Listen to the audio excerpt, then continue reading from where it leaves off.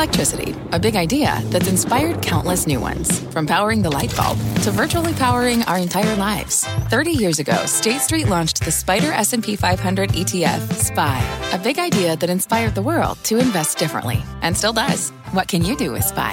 Before investing, consider the fund's investment objectives, risks, charges, and expenses. Visit ssga.com for a prospectus containing this and other information. Read it carefully before investing. SPY is subject to risks similar to those of stocks. All ETFs are subject to risk, including possible loss of principal. Alps Distributors, Inc. Distributor. Homes.com knows that when it comes to home shopping, it's never just about the house or condo. It's about the home. And what makes a home is more than just the house or property. It's the location and neighborhood. If you have kids, it's also schools, nearby parks, and transportation options. That's why Homes.com goes above and beyond to bring home shoppers the in-depth information they need to find the right home. And when I say in-depth, I'm talking deep.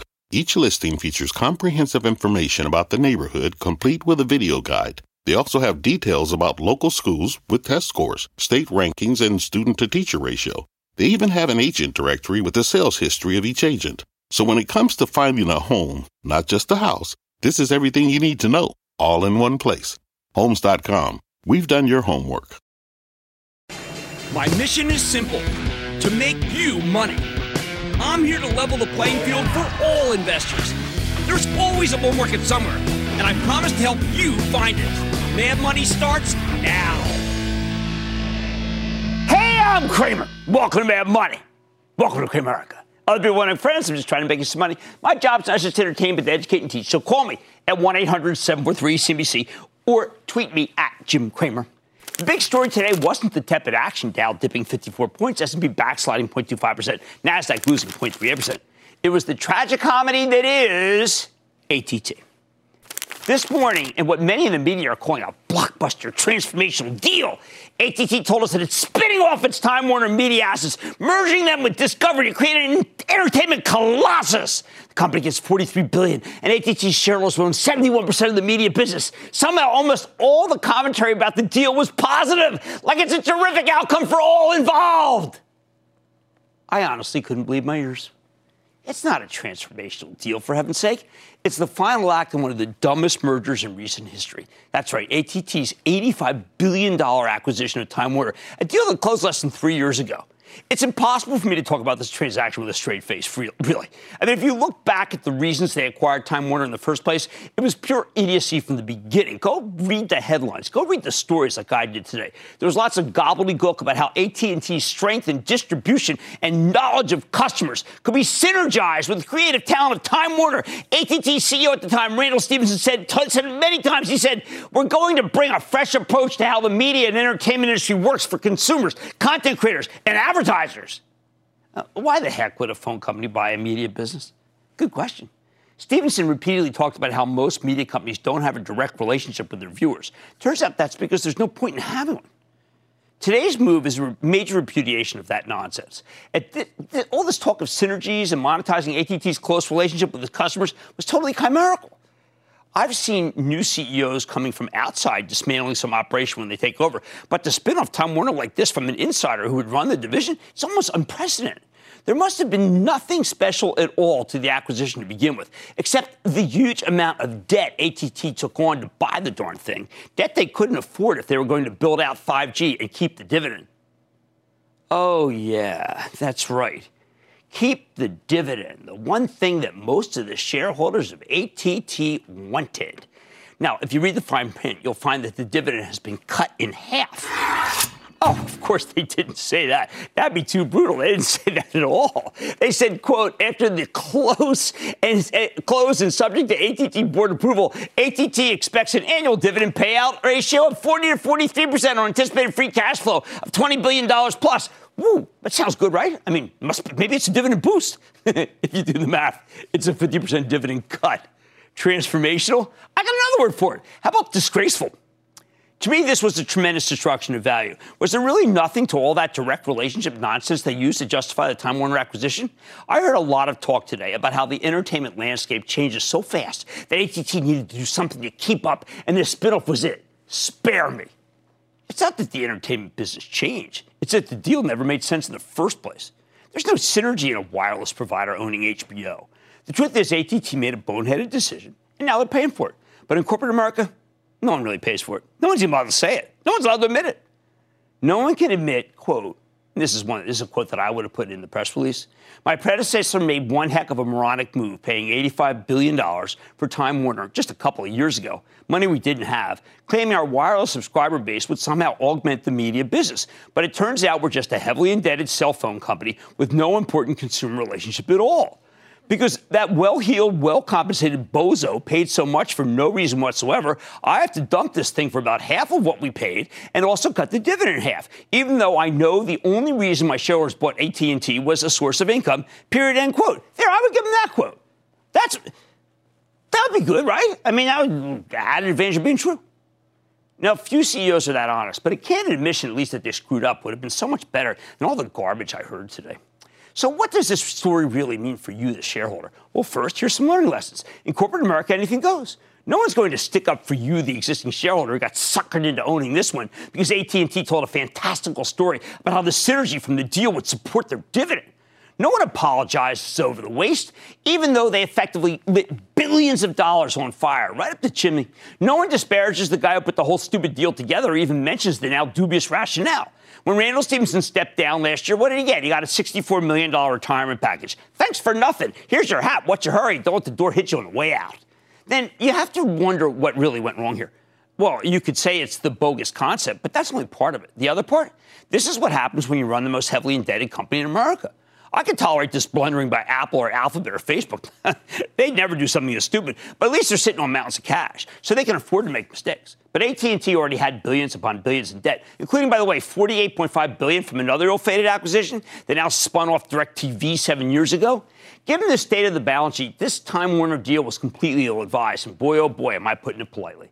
Second, it's a great way to learn why you should never reach for yield, because most of the time when you have a stock that is at 6.6% yield in this low interest rate environment, it means there's something very wrong. Otherwise, the stock would be higher and the yield would be lower. I say great only because if you bought AT&T within the last few months, it's highly possible you didn't get hurt learning this lesson if you dumped it today. When I said you should, when it was still up, it deservedly ended up down 2.7% to close at $31.37. I got some insight. It may not be done going down. Finally, unlike sports, there's no referees in this business. There's nobody to say, nope, you can't do this. It's against the rules. In theory, the board of directors could play that role, but I don't think AT&T's board played that role. It's fortunate that so many American companies have very little debt and are far less desperate than AT&T when it comes to direction or discipline. There are three companies, for instance, with good balance sheets trying to make acquisitions right now. All three make a ton of sense. So let me show you how you could do it, all right? So you got Salesforce trying to buy Slack for $27 billion, NVIDIA trying to buy ARM Holdings for $40 billion, and Advanced Micro Devices closing in on Xilinx for $35 billion. Salesforce.com needs Slack as a way to compete with Microsoft. Slack's a terrific product, and CEO Mark Benioff is a tremendous acquirer who has repeatedly proven his doubters wrong in these acquisitions. Now, NVIDIA wants to own the device business, and ARM Holdings has the best chips for mobile devices. The combination could be so unbeatable that maybe the deal might not happen. The governments may not work it. The British government's against it. AMD, with the weakest balance sheet of the lot, needs Xilinx to diversify away from PCs and servers and a reawaken Intel. Xilinx chips are in very different markets, including cars, aerospace, and healthcare. These deals make sense. This is what you do. It's not all acquisitions are bad. These are the kinds of acquisitions where the rationale is so clear that it's not even arguable. There's no alchemy here. Plus, each of these CEOs has earned the benefit of the doubt when it comes to big strategic decisions. The bottom line, AT&T should never have bought Time Warner for $85 billion to begin with. There is only one winner here, a fellow by the name of Jeff Bewkes, the man who sold Time Warner to AT&T and made a fortune for his shareholders. He's the one who should be celebrated. As for everyone involved in AT&T, the whole thing is just a non-transformational clown show. James in Illinois. James. Booyah, Jimmy, chill, first time, long time. Well, to chill in the house, although not really for this first one. What's going on? Well, thank you for taking my call and your 16 years of education, entertainment, and enthusiasm. Thank you. I try to bring it. I try to bring it every day. I try to bring it. What's up? Jim, Revenue, the 8th largest pharmacy company in the world, Sanofi. Yeah. With their diabetes treatment, asthma control, their joint venture with GlaxoSmithKline on COVID-19 vaccination, and Sanofi, PE being 9, while Pfizer's 20, Merck 28, Novartis 25. Is it a growth in income? Sanify, is it a buy? Yeah, look, I've had Paul Hudson on the show many times, and I think it's a very good company. It's got a 3.5% yield. It's very good. It is historically, I would have expected more from the vaccine, the drug they have on COVID. But, boy, they're a good company. I think you got something good there, and thank you for the kind comments. Let's go to Henry in Colorado. Henry. Mr. Cramer, hello, sir. How are you? I am good. How about you? I'm doing well, thank you. A couple of months ago, you had I recommended several dividend stocks, one of them being B&G Foods, ticker BGS. Mm-hmm. I was wondering, in today's inflationary environment, do you still recommend it? Well, they did not have a good quarter. They didn't give good guidance. I mean, look, what happens is with a lot of the food companies, but it does yield 6.5. They never cut the dividend during the bad days, but it is leaderless right now. Let the guy come on. I think the new CEO should come on. We've got a revolving door there. It's unappealing to me. That would change things if the guy would come here and explain to us what happened with the last CEO. All right? Now, I'd like to know. What's the matter with that? AT&T never should have bought Time Warner for $85 billion, big ones. The only winner here, Jeff Bewkes, who sold Time Warner to AT&T and didn't get celebrated enough today. Everyone's so busy fawning over, well, whatever. Don't get me started. On Mad Money tonight, weather outlets are forecasting an above-average hurricane season this year, and combined with an aging electrical grid, the potential for widespread power outages have some homeowners on high alert, as they should be. So I'm going to be talking to Generac on how it can help. Then, what's next for the high-growth software stocks? I'll tell you if the group has finally put it at the bottom. And an under-the-radar way to play cannabis legalization across the U.S. So stay with Cramer. Don't miss a second of Mad Money. Follow @Jim Cramer on Twitter. Have a question? Tweet Cramer. #MadTweets. Send Jim an email to madmoney@cnbc.com or give us a call at 1-800-743-CNBC. Miss something? Head to madmoney.cnbc.com. Fact. Running a business is not getting easier on your wallet. With higher expenses on materials, employees, distribution, and borrowing, everything costs more. Also a fact. Smart businesses are reducing costs and headaches by graduating to NetSuite by Oracle. NetSuite is the #1 cloud financial system, bringing accounting, financial management, inventory, and HR into one platform and one source of truth. With NetSuite, you reduce IT costs because NetSuite lives in the cloud with no hardware required. Accessed from anywhere, you can cut the cost of maintaining multiple systems because you've got one unified business management suite. You improve efficiency by bringing all your major business processes into one platform, slashing manual tasks and errors. Over 37,000 companies have already made the move. See how you'll profit with NetSuite, and then you can think of all the ways you could be spending the money you save. Company retreat in Malibu, anyone? By popular demand, NetSuite is offering a one-of-a-kind flexible financing program for a few more weeks. Head to netsuite.com to start saving. When you're hiring, the best way to search for a candidate isn't to search at all. Don't search, match with Indeed. Indeed is your matching and hiring platform with over 350 million global monthly visitors, according to Indeed data, and a matching engine that helps you find quality candidates fast. Use Indeed for scheduling, screening, and messaging to connect with candidates faster. Plus, 93% of employers agree Indeed delivers the highest quality matches compared to other job sites, according to a recent Indeed survey. Leveraging over 140 million qualifications and preferences every day, Indeed's matching engine is constantly learning from your preferences. Join more than 3.5 million businesses worldwide that use Indeed. Listeners of this show will get a $75 sponsored job credit to get your jobs more visibility at Indeed.com/madmoney. Just go to Indeed.com/madmoney right now and support this show by saying you heard about Indeed on this podcast. Indeed.com/madmoney. Terms and conditions apply. Need to hire? You need Indeed.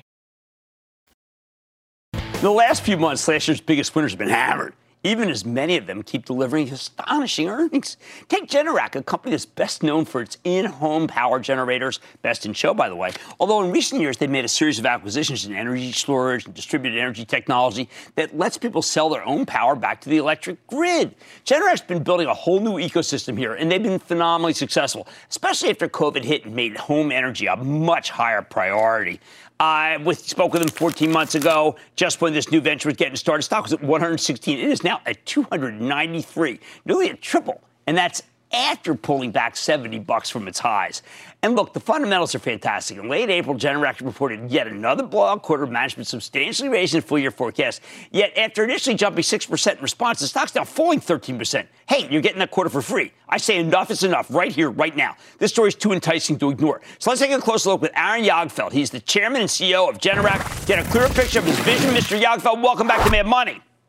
Thanks for having me back, Jim. Good to see you. Well, Aaron, we got a great opportunity here. You seem to be the only person other than me who recognizes that Superstorm Uri was a game-changing event. You caught one of the 5 major outages ever.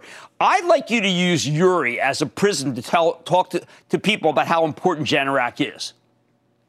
Well, I'll tell you, I think something like Uri pointed out that, the grid is going through some massive changes. And there's a problem with keeping things in balance between supply and demand. So you have, on the supply side, a lot of change going on with more renewables being mandated. We're trying to decarbonize our power, production. And in doing that, that creates some unique challenges around the volatility of those renewable sources. And then on the demand side, we're electrifying everything, right? So everything from our heating and our cooling to our transportation is being electrified. So you've got some big changes in the grid. And what's happening with that is it creates some strange stresses. When you get weather events like very severe heat or severe cold, it's really bringing to bear. You had this out in California last summer. You had the heat waves, you had rolling blackouts, you had Uri here in February. And what it's brought to bear is the importance of power security, especially with everybody working from home, learning from home, doing everything from home right now. Well, I think that your phrase, home as a sanctuary, is so important at this time. And if your home is a sanctuary, you need Generac. Absolutely. I mean, we need our power. Look, think of everything in our lives today, right? We take power for granted. You take power for granted until you lose it. And then you think about everything in your home. Things become very primitive very, very quickly. And everything we depend on for, again, being able to work from home or learn from home, entertain from home, shop from home, we're exercising from home. Everything we have is this home as a sanctuary. It's the focus on the home. And power is critical to making all of that work. And you're basically creating a virtual power plant? Absolutely. So what we're doing is we're providing people everything they need in their arsenal to basically create their own small microgrid, a personal grid, if you will, whether it's solar on the rooftop or a battery cabinet that's paired with the solar to store some power, or a generator to maybe charge the battery or to use when you have extended outages. Basically, we give you your own power company in your own home. So, Aaron, I did some checking. A lot of people are enamored of everything Elon Musk says. They hang on every word. But your battery capacity is far superior to Tesla's, correct? It is. We offer bigger batteries because what we want to do is we want to provide people power for when there are outages. What Tesla's batteries do and what other people's batteries do in the clean energy space is they tend to play the arbitrage. They store some power off the rooftop, sell it back to the power company when it's favorable. Most of our batteries, though, are built around really longevity for long duration outages. So it's what we heard from people. It's why we offer the product that we offer. But really, we believe it's a better solution. So you think that, our previous president wasn't really big into, say, climate control. But what I felt when I read through all the different instances when Generac is needed, that we just have to, let's just say, whether you're for or against Trump, there are weather events that occur that didn't used to occur, Aaron. I mean, I don't know. And the grid is older than when we were younger. It is. I mean, you look at and again, climate change, we're not meteorologists here, but right. Storms are getting more intense, right? So we see hurricanes that are causing more damage. We see the storms like Winter Storm Uri. These events that used to happen every 100 years are happening every 10 years, every 5 years. And our grid is old and it's above ground. It's not protected and it's susceptible to these types of events. And it's under a lot of stress. Again, the supply side, the demand side is changing. And where we come out without power. Power outages are on the rise and have been for the last couple of decades. They're happening more frequently and they're lasting longer. And again, I think people are just tired of it. And that's why our products have been in such high demand. But since the time you've been on, I did not know about the 5G play. And I think it's important because it's still one more reason why people should be owning your stock. It's another huge part of infrastructure, right? I mean, everything is wireless today. We're all tethered to our devices. And with the shift to the next generation technology, you're going to see some really high-functioning new technologies coming out of that. From driverless vehicles to drone delivery to robotic surgery, it's all going to be on the backbone of that 5G network. But none of it works without a continuous source of power. And what the telecom companies are going to have to do is they're really going to have to up their game in terms of reliability. And that's where we come in. We're the number one provider of backup power to all of the major providers in the wireless telecom space. And we've been doing that for over 30 years. And we think that that's a space that is going to grow tremendously over the next 5 years. One last one. You actually mentioned the aging population, the demo in our country impacts your sales.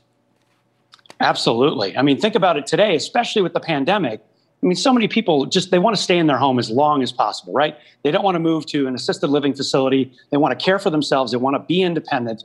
And that's exactly what a Generac generator or a Generac power cell can give for them. They can be independent and, they don't have to worry about if they lose power, because that's a serious thing. When you're younger and you lose power, you can manage things, right? But when you get older, it becomes a lot more difficult to manage the temperature, to manage just generally getting around your home. Things get very dangerous inside your own home, especially if you have medical devices or medications that need to be refrigerated. So as the population continues to age, again, another tremendous setup for us, at least as we see it from a macro theme. I wish I couldn't say this, but I can't agree with you more.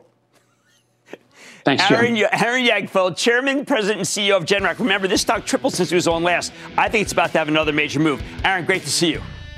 Great to see you, Jim. Thanks. Look, this is the stock for this moment, and it came down hard today. I think it's pretty attractive. Their money's back into the break.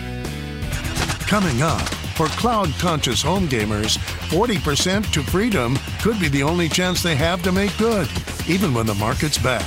Cramer crunches the numbers on a need-to-know metric. Next. The spirit of performance defines Acura, and now it's electric. Introducing the all-electric ZDX, Acura's most powerful SUV yet. While what powers their cars may change, the energy that makes Acura never will.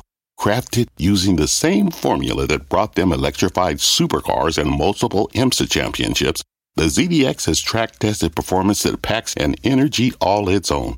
With a premium Bang & Olufsen sound system and up to 313-mile range on a single charge, and a Type S variant with an estimated 500 horsepower, the ZDX is everything they said electric could never be.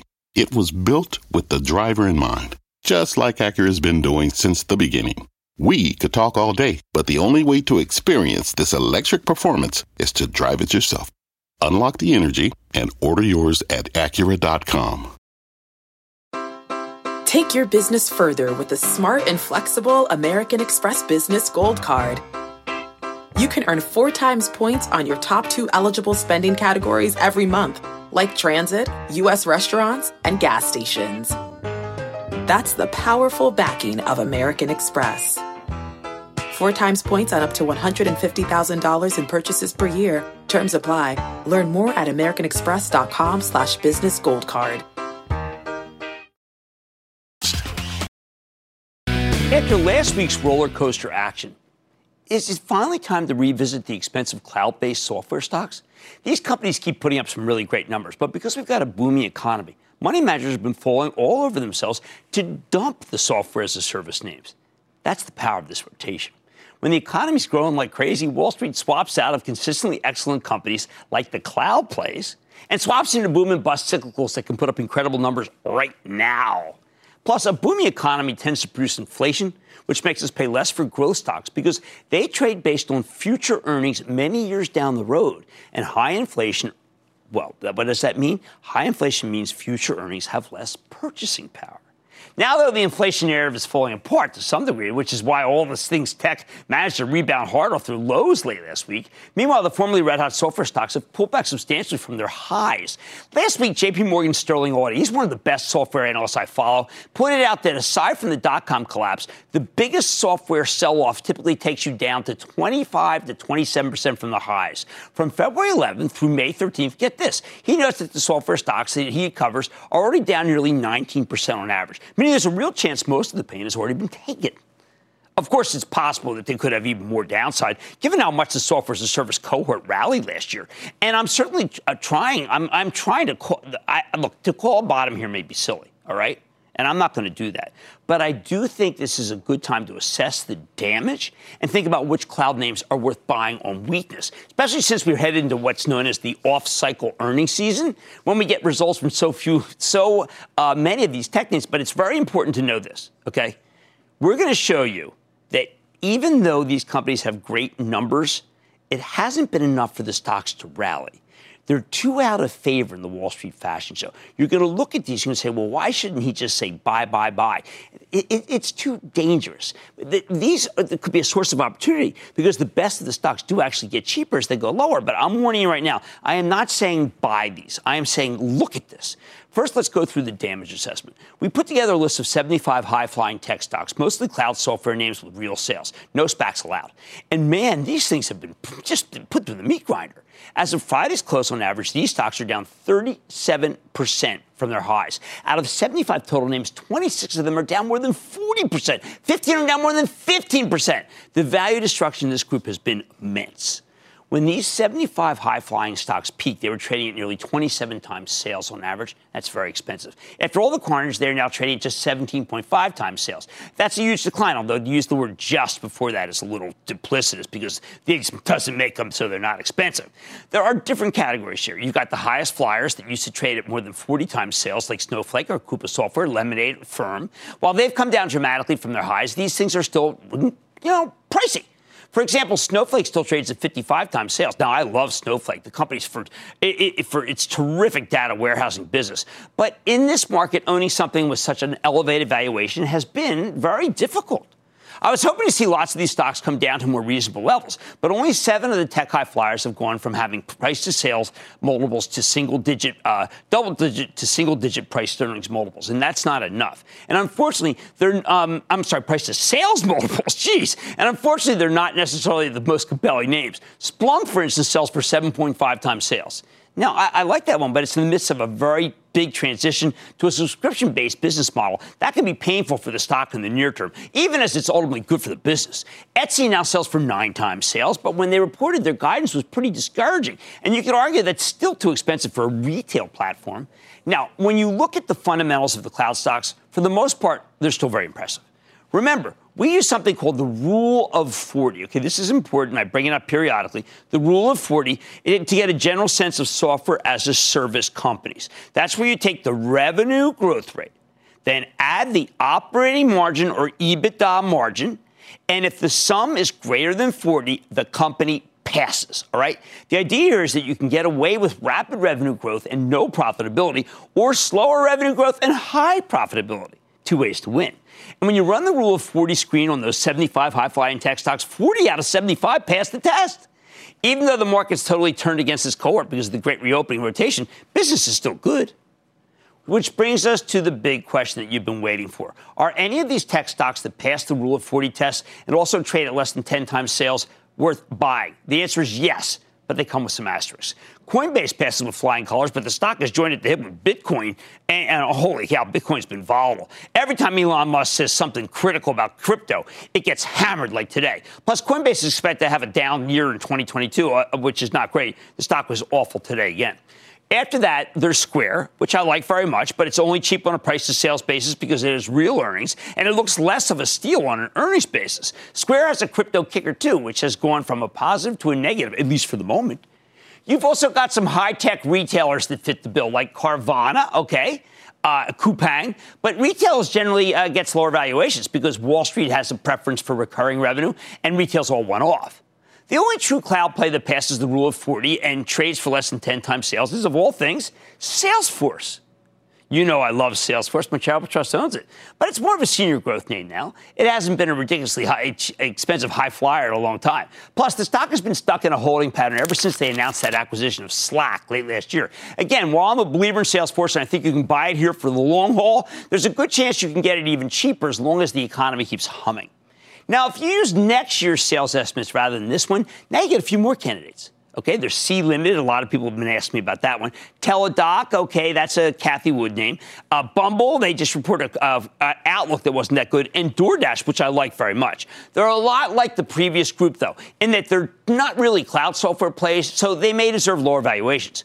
What about the stocks that passed the Rule of 40 test and traded a little more than 10 times sales on next year's numbers? 15 of these, some of which I like a great deal. Think Roblox, which I really, really like and think is terrific, even up today. ServiceNow, which I like very much. Affirm, we heard them last week. RingCentral, we heard from them last week. I think you can put on a small position here, but leave room to buy more at lower levels, because I wouldn't be surprised if there wasn't more pain in store.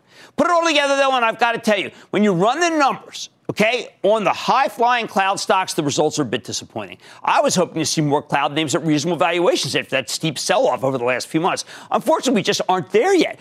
Too many of these are still very expensive. So the bottom line, after the recent beatdown, it's still too early to try to call a bottom in the cloud space. There's been a lot of damage done, but given how much the stocks have run going into the sell-off, many of them could still experience a lot more downside before they start looking enticing. Without a major decline in interest rates, I think the cloud cohort will continue to struggle, and there's no hurry to do any buying until we get to lower levels for most, if not all, of these stocks. Dennis in Michigan. Dennis. Hey, Jim. Action alert number here. Thank you for taking my call. Oh, I appreciate it. I hope you liked last week's talk. I thought we sure did try hard enough. It's fantastic. Yes, Thank you. I liked it. So I took a position in Pinterest a few months back. I liked the growth opportunity and potential, but since its last report, the stock, as we know, has pulled back. I don't need the capital anytime soon, so I'm wondering if I should cost average myself down or sell and put the money to work elsewhere. I think you just hold it. I think you can get a bump up if we get rates down a little bit. It's a good company. It did get to be too high, as people thought that Microsoft was going to buy it. I think there could always be a takeover over in Pinterest again. I don't think they want to sell, and then you'll get your chance to go. Let's go to Ivani in Connecticut. Ivani. Booyah, Jim. Booyah. I'm a young investor in college, and I watch your show regularly. I was wondering if you can tell me a little bit more about the performance of DocuSign. Do you still think it's a good buy despite its recent dip? DocuSign and Zoom are both companies that are uniquely considered to be closing of America's stocks. I think DocuSign's here to stay, but you have to understand that DocuSign is very out of favor right now. If you're willing to hold it for a long time, I think it's going to go back up. But you have to hold it for a long time because a lot of people need to be able to see how well it does with the pandemic running its course. All right, without a decline in interest rates, this cloud cohort that's so expensive is likely to continue to struggle. Much more mad money at, including my exclusive with Hydrofarm. Could the company offer an under-the-radar way to make some green in the cannabis space?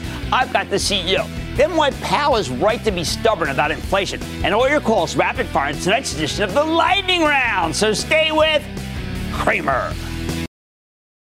As state after state legalizes marijuana, there's a lot of money to be made. It's basically a gold rush. But just like the actual gold rush, you don't want to bet on the prospectors. You want to bet on the companies supplying them with picks and shovels. Which brings me to Hydrofarm Holdings, a newly public company that makes hydroponic supplies and equipment. You can use hydroponics to grow all sorts of things indoors. But right now, there's tremendous demand from aspiring marijuana farmers. Now, Hydrofarm came public at $20 in December, before jumping to $52 and closing on the first day, and then soaring all the way to $95 at its peak in February. Since then, though, it's been crushed by the rotation out of turbocharged growth stocks, tumbling to $57 as of today. At these levels, I think you're getting a bargain. Hydrofarm just reported a magnificent quarter last Thursday. Management raised their full-year forecast dramatically. They've been guiding for 20 to 25% revenue growth. Now they're talking 30 to 40%. That is spectacular, yet the stock barely budged in response. I think this one could be too good to ignore, but don't take it from me. Let's check in with Bill Toler. He's the chairman and CEO of Hydrofarm Holdings. Get a better sense of the quarter and his company's prospects. Mr. Toler, welcome to Mad Money. Thanks, Jim. Great to be here. All right, so, Bill, this is your first time on the show, and when we do that, we always give the floor to the CEO so you can tell us exactly what we should be thinking of Hydrofarm and give us a little background on the company. Sure, I'll be glad to, Jim, and thank you for having me. First of all, go Birds. That's the most important thing, right? Being a Philly guy like you. You know, Hydrofarm is a 44-year-old company. We own brands. We distribute products. You know, like you said, you don't have to bet on a grower in this industry. Bet on the company that owns and supplies the brands that the growers use. And that's what we do. We sell equipment. We sell lighting. We sell soil or grow media. We sell nutrients. All these are the key products that growers need, whether it's a home user, a commercial user. And we primarily sell, Jim, through the retail channel. So we sell through the Grow Generations of the world, the Green Coast of the world, all those 1,200 beautiful independent hydroponic retailers that are out there. That's who we primarily work with. And of course, on the other side, we also work with the commercial grows, the multi-state operators. We consult with them, we advise them, and then we work through our retailers and our other third-party partners to get product to them and really help them improve their yields, lower their costs, and overall have greater quality in the products they grow. Bill, J.P. Morgan says the price of your products is pretty inelastic. What does that mean? Because to me, it means you got a good thing going. Well, we think we have a great thing going, Jim. And it really comes down to the fact that at the end of the day, when your end user, your grower, can sell the product that they're growing for $1,500 to $2,000 a pound, they're going to make sure that once they get the formula right, they stick with those ingredients. They want to have the formulas right. They want to use the products they know that work, the ones that get them the better yields, the better quality, the more consistency. All of that really adds up to a wonderful business model that allows everybody to make money along the way. All right, so you buy a company called Heavy 16, and it seems like that must be some important brand name because people are going crazy for it. Oh, it's fantastic. Heavy 16 is primarily a regional business today, based out of Los Angeles. Very strong pockets of demand in Michigan and Oklahoma and so every other large controlled environment agriculture and cannabis states. We hope to roll this out beyond those key 4 states and really take it across the country. They're great partners and great friends and guys that we think we can build a really nice business with. And it's very profitable for them, very profitable for us. It really helps me remix our P&L every time we add in one of these companies. You know, I'm going to go back to something. Look, you and I are Philadelphians. Pennsylvania may pass this soon. And I was thinking, okay, what happens if you farm it? Well, Bill, why wouldn't someone steal your crop? I mean, your crop's so valuable. They're very valuable, and that's one of the reasons that we believe most cannabis will be grown indoors in the short run and over the long run. First of all, indoors, you get 4 or 5 crops a year. You get to control quality, consistency, environment, nutrient feeds, lighting, everything. So, yeah, you're going to be growing indoors because that's where the vast majority of the best way to protect your crop, to get the maximum amount of quality and consistency in the crop. And that's really how this industry is going to evolve going forward. So if you're a farmer of this and you buy a Hydrofarm stuff, you're going to have really good yield. What do? I mean, you sell it to a cooperative? I mean, how do you make money? Well, we make money because we have brands, Jim. We have very strong brands. I'm saying, how does the farmer make money? I know you make money. I'm saying, like, a farmer, like, let's say the farmer has this explosive crop by using your stuff. What do? They sell it into the dispensary network. They sell it into the whole overall network that gets in to the ultimate consumer dispensary, and that's where they make money. That's a beautiful part of this whole value chain. And each step of the value chain, everybody has a chance to do well. Well, to me, this seems like you have a controlled environment. You can do it pretty much in your basement if you want to. If you hook up with a grow generation using Hydrofarm products, that at a certain point, everyone's going to be doing this. Well, I think so. I think it's people love to farm. People love to grow their own. People love to have their own indoor, especially in the last 12 months. People have been growing more than they ever have, all kinds of crops. And yeah, that's exactly what they do. And we see growth very, very broadly. This is not just in the new legalized states. This is really in almost every state, in every, mature markets, new markets, emerging markets, markets that haven't passed yet. All of that speaks to this incredible opportunity of just broad-based growth. One last question. How much of your business is cannabis versus other products like, say, indoor tomatoes, which I'm thinking about growing? Yeah, I mean, probably we don't get great numbers on this because there's not a Nielsen or IRI like there was in my last world. Yeah, we probably guess 75, 80% of this is cannabis. Okay. But one thing you can't forget, Jim, is 60% of adults in the U.S. still don't have access to legal cannabis in this country. And that's a real shame. I was the CEO of Hostess, and if I told you that Twinkies couldn't be bought by 60% of the U.S., you would realize there's a lot more growth in that business, too. Oh, that's why I like your business very much. Bill Toler, Chairman CEO of Hydrofarm. Guys, this business is just on fire. They have money's back after the break. Coming up next. Let's make money together. What do we got? Cramer's bringing the thunder and answering your burning questions in today's edition of The Lightning Round. It is time. It's time for the lightning round. And then the lightning rounds are you ready? Ski Daddy, come to the lightning round. Let's start with Nick in Illinois. Nick! Jimmy, chill. How you doing today? Chill. What's up? So I'm calling in today about Anthemine, ticker ANTM. I've been long since February and was wondering what you think of the company. I think, if anything, I would buy more of it. That's how much I like that. I'm going to throw in UNH and UMAN. I'm giving you a threesome. Let's go to Mike in New Jersey. Mike. Jim, chill, booyah, and God bless from an old 11-wall, 14-wall guy. All right. Well, my children and their friends are all vegans. I'm a carnivore, but it's in my diet. Ethan Brown and the Beyond Meat team seem to have a viable concept and are doing reinvestment and expansion in Europe, China, and U.S. stores with a variety of more affordable, available, healthier, non-GMO products. But looking at the repetitive one-year chart, the shorts are all over it. Beyond They are all 2% over it, but I'm a believer. reinvestment.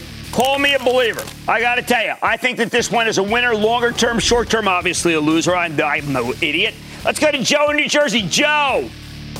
Hello, Mr. Cramer. Long-time viewer, first-time caller. Oh, what's going on, partner?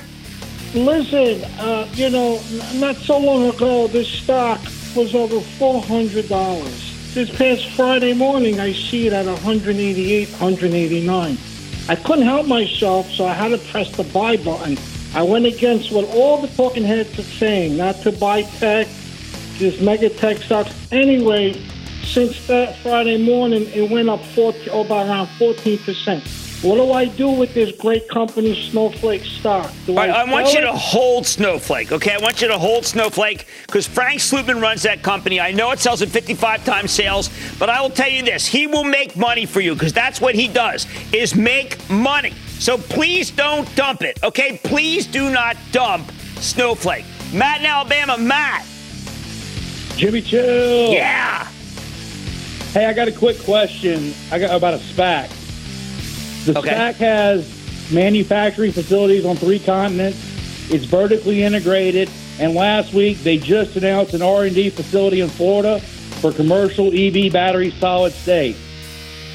Tuscan Holdings, Jim. Oh, man, EV battery. We got 3 down tonight. We got Canoe that wasn't good. We have Fisker that wasn't good. XL. I don't know. You're going to have to take some pain there. As long as you're willing to take some pain, you're going to be taking some pain. Let's go to Pratik in Texas. Pratik. Hey, Jim. Greetings from Austin, Texas. How are you? My call. Going good. How are you? I'm good, thanks. My question is in regards to ticker symbol AFL, Aflac. Good insurance company. Not great, not bad. Kind of a ho-hummer, all right? Got a ho-hummer. And that's all it really is. Let's go to Robert in Maryland. Robert. Oh, yeah, Jimmy Chill. How's it going? Man, you're all fired up. I'm good. How about you? Pretty good. Hey, look, thanks to you and all your team. You guys work hard. I just want to say thanks. Yeah, our team is terrific, and I thank you for saying that. I do love these people. I love the team. It's excitement here. What's up? Awesome. Hey, look, how do you feel about Proto Labs? I don't know Proto Labs. I think you just stumped me. Proto Labs is one that just passed right over my head. Just kind of like, whoosh. I don't know it. I'll have to do some work. Let's go to Mark in Florida. Mark. Hi, Jim. I hope you're well. I am doing well. Thank you for asking. What's going on? Well, first, I want to thank you for the advice on Roblox. That's such a good one. That's such a good one. Next, Dr. Cramer, I need your prescription. Okay. Is United Microelectronics a buy at this level? I think so. I think so. It's just doing really well. I mean, the chart is wrong. The stock is doing well. I'm okay with it. I really am. Let's go to Cheryl in Florida, please. Cheryl. Hi, Cramer. How are you today? I am good. How are you? I'm doing great. Thank you. Appreciate all that you do to keep us informed. Thank you. You did talk about a stock a few months ago, Emergent, as an up-and-coming stock, and obviously with the J&J issues, things did change. Jimmy Chill is hard-pressed to be chill on that one. That's a disaster, and I'm being really, really nice, okay? I feel bad for J&J that they ever decided to contract with them. And that, ladies and gentlemen, is the conclusion of the Lightning Round. The Lightning Round is sponsored by TD Ameritrade. Coming up, when can stubborn save investors from themselves? Cramer couldn't be happier to see Jay Powell dig in his heels. Find out why next. All right, let's say Jay Powell gives so many commentators and money managers what they really want by raising interest rates. What happens then? First, I want to make it clear that I don't think he'll crack under pressure. Powell's committed to holding rates low in order to put more people to work. Right now, we have 6% unemployment. That got down to 3.5% without any inflation back in 2019, meaning we're nowhere near full employment. We know he could cut minority unemployment in half. He knows there's a huge human cost to raising interest rates, and eradicating inflation isn't always worth the trade-off. A lot of people you hear from every day seem to believe that inflation is unacceptable, but mass unemployment is a necessary evil. Fortunately, Powell disagrees. But let's say he changes his mind and decides to tighten. The first thing that happens, the same people who've been hectoring him to raise interest rates will keep hectoring him. That's what they do, and they'll probably do it even louder. Second thing that happens, long-term interest rates go down while he raises the short rates because demand will go lower. Then third, we'll get an inverted yield curve or thereabouts where long rates go below the short rates. Never a good sign. The fourth thing that happens, once the rate hikes start, they keep coming. And at that point, we'll likely be predicting a recession. Keep that in mind whenever you hear anyone preaching about how the Fed needs to tighten. They may be pushing for a recession, often because, not always, but often because they want to keep their labor costs down. Fifth, if Powell starts tightening here, the unemployment rate's headed back to 7 or 8%. At that point, we need Congress to step in with more stimulus. But I think the Senate's way too paralyzed by partisanship to pass anything meaningful. Sixth, and finally, the cycle starts over again. Once the Fed rate hikes cause a recession, well, they'll have to start cutting rates in order to save the economy. All right, what's the alternative to this cycle of pain? Let me give you the truth here. Simple. We let the inflation play out. Maybe it's transitory, maybe it's not. Either way, I'd rather take an inflationary hit than a recessionary hit. That said, a lot of this inflation sure seems transitory. Look at what's driving it. First, there's mineral inflation. Right now, we're running out of copper, but at some point, the gold mines will start boosting production, and copper is its main byproduct. Meanwhile, the junk pickers will start paying waste management for copper scrap. China will slow its ordering. They're the biggest buyers, and their economy is already cooling, according to the numbers we got just this weekend. Second, we've got lumber inflation, but a lot of that's because of tariffs on Canadian lumber. All we need to do is drop the tariffs and the price will come down, and that now seems in the works. Third, plastic prices have skyrocketed because Winter Storm Uri shut down so many plastic plants along the Gulf Coast. This is something that's rarely talked about, but once those facilities come back online, and admittedly they should have come back online already, plastic prices will plummet. Fourth, we've got surging crop prices, but we've seen this movie before. Farmers will buy lots of new equipment, start planting like mad, which causes prices to come back down. There's been 3 cycles like that in the last decade. Fifth, oil's jumped to $66 a barrel, but every time the price of oil rebounds to these levels, drillers in the Permian Basin add lots of new capacity. That's where all the oil's really from, these incremental oil that we have, so crude oil comes back down. Sixth, the big chip makers like Taiwan Semi, we know what they'll do. They'll switch from producing DRAMs to flash memory, where prices are rolling over because of the age of remote work is coming to an end, and they can start supplying more auto chips at high prices until the automakers can catch up to the demand for their product, and hopefully NXPI starts making more than they are. Seventh, we've got housing inflation in the suburbs because COVID has allowed so many people to work remotely. As the world goes back to normal, that will come to an end because your boss is going to make you go back to the office. Eighth, steel mills start adding new capacity, which pushes prices down. Plus, I expect the Biden administration to be a lot less aggressive about cracking down on Chinese dumping, usually they do it through Mexico, than his predecessor. For better or worse, there's no Peter Navarro in this administration. Ninth, as home building slows, so will demand for new appliances and similar products. That creates a glut, and gluts cause lower prices. 10th, and finally, technology continues to be a powerful driver of deflation. As disruptive technology displaces expensive goods and services, there's more downward pressure on the price level. So let's put it all together. Most of the inflation we have right now is driven by shortages, and shortages tend to be self-correcting. Prices go up, so companies have more supply, then prices normalize, problem solved. To everyone calling for the Fed to tighten, maybe have a little more faith in the free market, would you? If we let this process play out, we'll have a soft landing, and Jay Powell will look like a genius and a hero of our time. I like to say there's always a bull market somewhere, and I promise I'll find it just for you, right here on Mad Money. I'm Jim Cramer. See you tomorrow. This podcast is supported by FedEx. Dear small and medium businesses, no one wants happy customers more than you do. So you need a business partner just like you. Like FedEx, who understands your passion for serving your customers because they have the same commitment towards you. That's why FedEx offers you picture proof of delivery, packageless and paperless returns, as well as weekend home delivery to 98% of the U.S. on Saturday and 50% on Sunday. See the FedEx service guide for delivery information. What's more, FedEx Ground is faster to more locations than UPS Ground. Trust FedEx for timely deliveries. See what FedEx can do for your business. Absolutely, positively FedEx.